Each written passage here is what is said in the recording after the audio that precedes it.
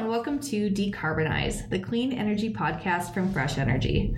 Fresh Energy is a Minnesota nonprofit working to speed Minnesota's transition to a clean energy economy. My name is Jo Olson, and I do communications here at Fresh Energy.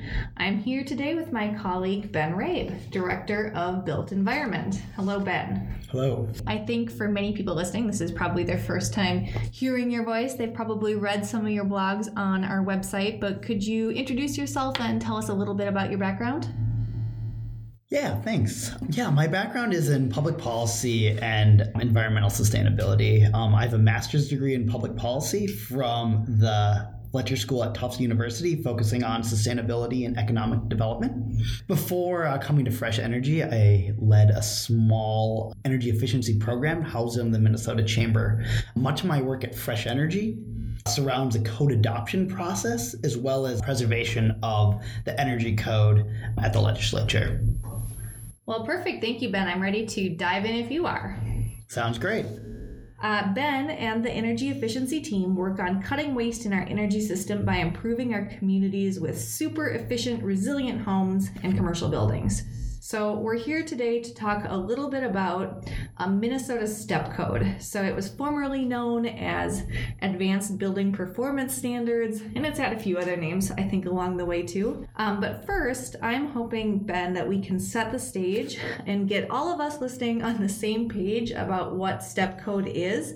And then a little later in the conversation, we're going to bring in Kevin Bright, the Energy and Sustainability Director from Destination Medical Center's Economic Development Agency. We're just going to call it DMC from here on. Kevin's been involved in this process, and on behalf of DMC in Rochester, they support the Minnesota STEP Code. He's going to talk a little bit about what it would mean for them and why it helps them to further Rochester's climate action plan as a whole. But first, STEP Code 101. Ben, do you want to talk a little bit about that? I know the building sector is one of the largest greenhouse gas emitters in our state. Can you explain to us where these emissions come from in the process for constructing a commercial building? Yeah, so buildings account for about 40% of our state's greenhouse gas emissions, and about half of that comes from commercial buildings. It's also the fastest growing area that we see for carbon emissions, and that has to do with other areas getting more efficient.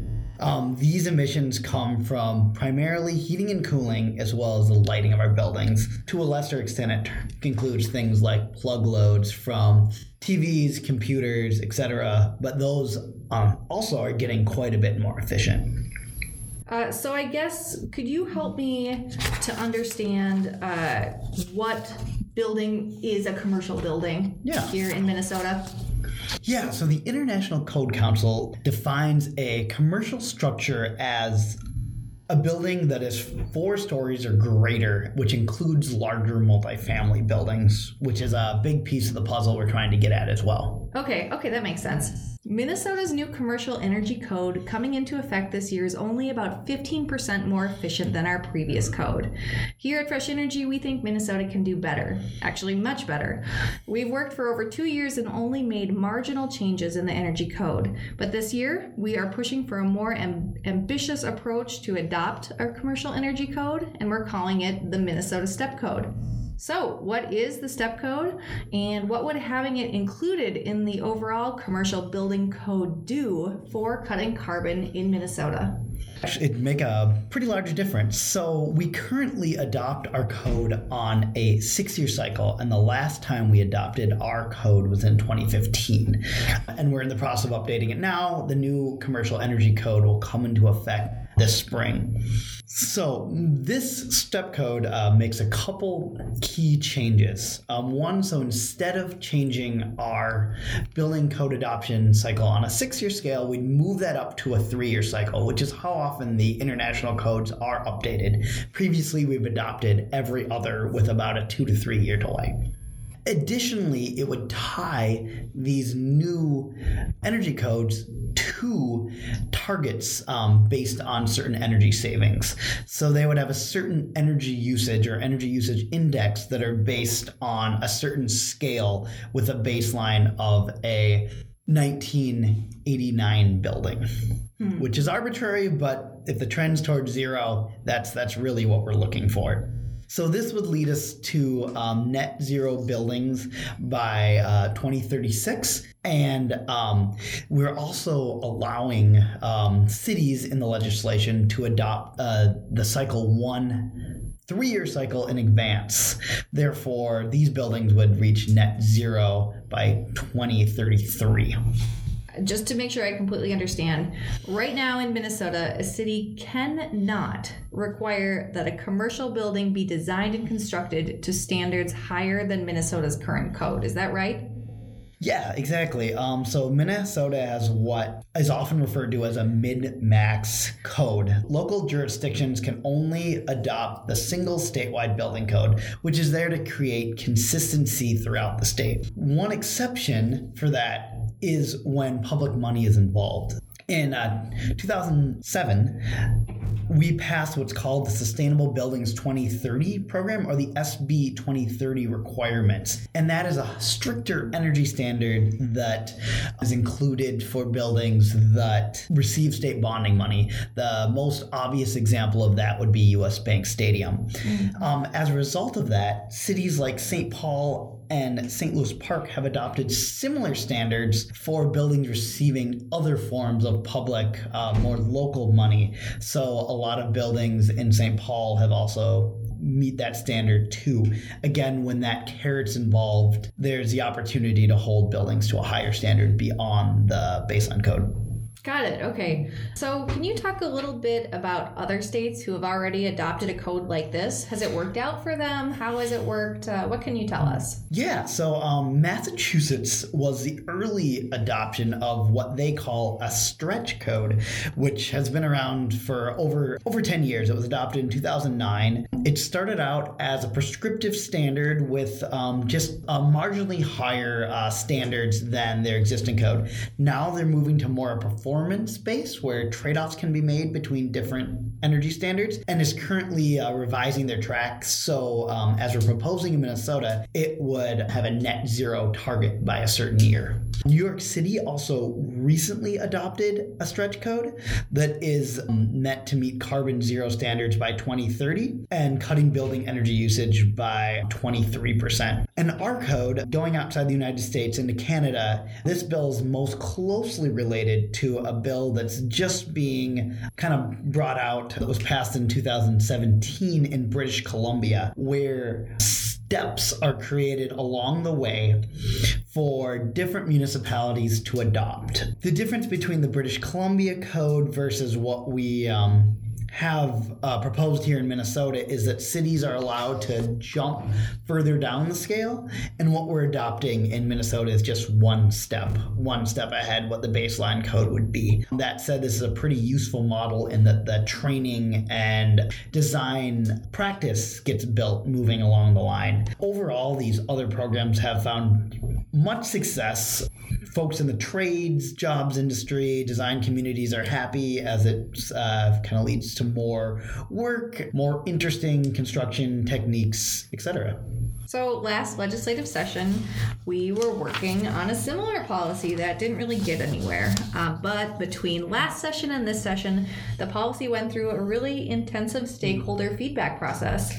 What was the outcome of that process, and how did it influence and will it influence our success at the legislature this year? Yeah, so last year our policy passed through the House and did not pass through the Senate. And this year we hope to move it a little bit further. So in the meantime, there are two major processes that took place. One was a series of 3 meetings that were convened with a group of leadership cities, including Minneapolis, St. Paul, St. Louis Park, Rochester, Edina, and Bloomington, that were convened by Center for Energy, Environment, and Fresh Energy, with 3 workshops focused on building our coalition of cities around the state. More than 20 cities attended, representing more than 1 million Minnesotans. Concurrently, the Department of Commerce, as well as the Department of Labor and Industry, are in the process just finishing up a 5-meeting stakeholder meeting with a group of stakeholders, including building trades, multifamily housing, multifamily and commercial development, architects, and other state agencies on what this type of policy will look like. As that group finishes up, kind of inform the way that the legislation is looking this year. So I think we are able to bring a larger base of support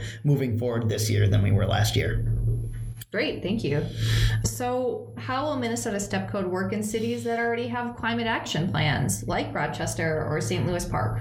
So this really gets at one of the many pieces that cities have in their climate action plan. So new buildings are one of the lowest hanging fruits in reducing our carbon emissions. So it's important that we really put them on a rigorous standard. So for cities like Rochester or St. Louis Park, the easiest way to get at future carbon savings is to build buildings right the first time. Got it. Okay. So what about cities that aren't quite as aggressive on their climate goals? So the really great thing about this policy that is, I believe, an improvement from last year is there is that opportunity to learn. So if cities like St. Louis Park and Rochester step ahead, then communities surrounding who might not have that same experience benefit from the technical expertise coming out of the design and building community. So for example, if St. Louis Park adopts this standard and Golden Valley doesn't, building and design firm that works in both cities would be able to bring that knowledge base to Golden Valley in 3 years when that becomes a baseline building code. Oh, great. That seems like a win-win for everyone. Thank you. Hello, Kevin, and thank you for being here. Could you take a few minutes to introduce yourself and describe your joint role with Rochester and the DMC? Sure. I'm excited to be here too. I'm the Energy and Sustainability Director for the City of Rochester, as well as the Destination Medical Center Economic Development Agency. It's a shared position between both organizations, and it was created in 2017 to help both the city and the DMC meet its energy and climate-related goals. Both organizations have goals that they're working towards, and this position provides leadership in order to help put us on a path, implementing programs, policies, and projects that will help us meet those climate and sustainability targets. Okay, great. That's really helpful context. Maybe we could talk a little bit about Rochester. The city is undergoing huge change, and I feel like I'm constantly seeing news stories about new construction and renovation happening in downtown and in other business areas around the city. What would a STEP code mean for Rochester? Yeah, this is a great question. So over the past couple of years, the City of Rochester and the Destination Medical Center have been working on implementing sustainable building policies that are tied to public funding, basically. So with Destination Medical Center projects, any project that requests funding from us fills out an application, and then funding is provided to those projects. One of the hooks for that funding is to implement a number of sustainable design strategies into the building itself. So there are energy outcomes that we're seeking, water outcomes, as well as waste. It's very similarly based on the St. Paul Sustainable Building Policy that they've been working on for the past couple of years. Then last year, the City of Rochester also adopted a similar sustainable building policy and very similar requirements for buildings that they're providing any tax increment financing to. So all of this is a long way to answer your question of what would a STEP code mean for Rochester. This would help us address buildings that aren't currently receiving any public assistance and ensure that sustainable design is incorporated into those private buildings and private developments that are happening across our city and not just in DMC districts or those projects that are receiving any sort of tax increment financing from the city. So in other words, it'll help us meet our city and DMC sustainability goals by helping us reduce resource consumption and apply sustainable building strategies to a set of bills that aren't currently privy to those requirements. Got it. Thank you. So how do higher building standards align with the other goals of the Destination Medical Center? Sure. So overall, the kind of highest level goals that we have for the Destination Medical Center are to achieve an energy reduction of about 30 to 35% by the end of the project, which comes in year 2035.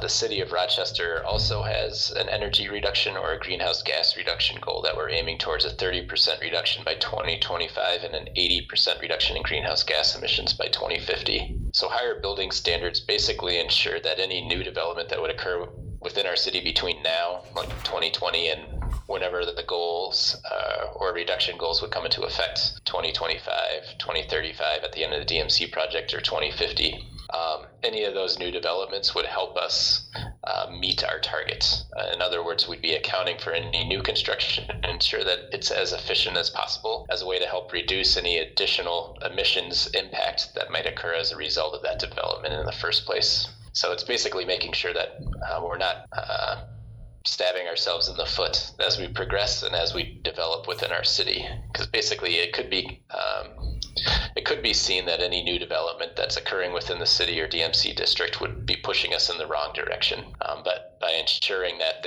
any new structure has sustainability elements integrated into them and these energy performance elements integrated into their design of the buildings, that's basically helping us stop the bleeding. And it makes reaching our targets, pretty ambitious targets that we have, more attainable. Okay, I see. So why is having a local option for a more rigorous energy standard important for Rochester, aside from, not wanting to stab yourselves in the foot? Is there anything else you want to add about that? Having a local option for more rigorous energy standards is important to Rochester for a few reasons. I think first, and one that we've kind of already talked about a little bit, is just the aspect of resource conservation. That sound design for new buildings helps conserve resources and ensures an energy efficient outcome for those new facilities that are being built in our city. Second, I think, is by implementing an energy standard, we're ensuring that we can put the city and the DMC on a path to meet its pretty ambitious climate and energy goals. Without it, we're missing a considerable element of the new construction activity that's happening in our city. And by addressing that through an energy standard or the possibility of creating a stretch code, that makes meeting those targets more realistic. And finally, there's a third bucket of just equity. A lot of housing developments are occurring within our city, and we know the need for more and just range of housing options moving forward as more people move to our city to fill open positions in healthcare and others. Having high performance housing available to people that are moving to our community ensures that they're paying less for rents. And ideally, we're locating these housing developments along transit routes that have a lot of stops and are served frequently by Rochester Public Transit. So there's kind of a lot of reasons why providing an energy standard helps our community, and not just developers, not just the city of Rochester or DMC to meet its goals, but also starts to hit the pocketbooks of the people that live in our community. And sound, energy efficient design helps them save money on utility costs. Got it. Thank you. If planners, leaders, and community members from other cities were to come up to you and have some concerns about this new policy, what would you say to them? Yeah, I think if those groups approach me about concern around this new policy, there's a few things that I'd like to share with them. I guess first is, in Rochester, we have the benefit of operating under these policies, albeit for projects that receive some kind of public assistance already for a number of years. And what we have seen is that while there is an increase for these projects, typically on the order of a couple of $100,000, it's relatively modest when compared to the overall cost of the project in total. To be a little bit more specific, typically projects have an overall project budget around $30 to $40 million. And to integrate some of the energy performance that we're interested in that align very closely with what the energy standard is also considering is on the order of a couple $100,000, like I referenced before. So we're talking about less than a percentage point of the overall project budget, which is real dollars, and those dollars need to be found somewhere. But at the same time, the energy outcomes that we're asking be integrated into these buildings are also providing savings to the owners of these projects as well. So the operating costs of these facilities is less as a result of these energy performance standards being in place. So I'd say first, from a cost perspective, there is an increase, but that increase is modest and also helps provide savings to the developer on the back end. I think second, another opportunity for our community is less energy consumption inherently still means less emissions released locally, and also better environment for us to live in here in the community. We're not beholden to the consumption of certain energy types like gas.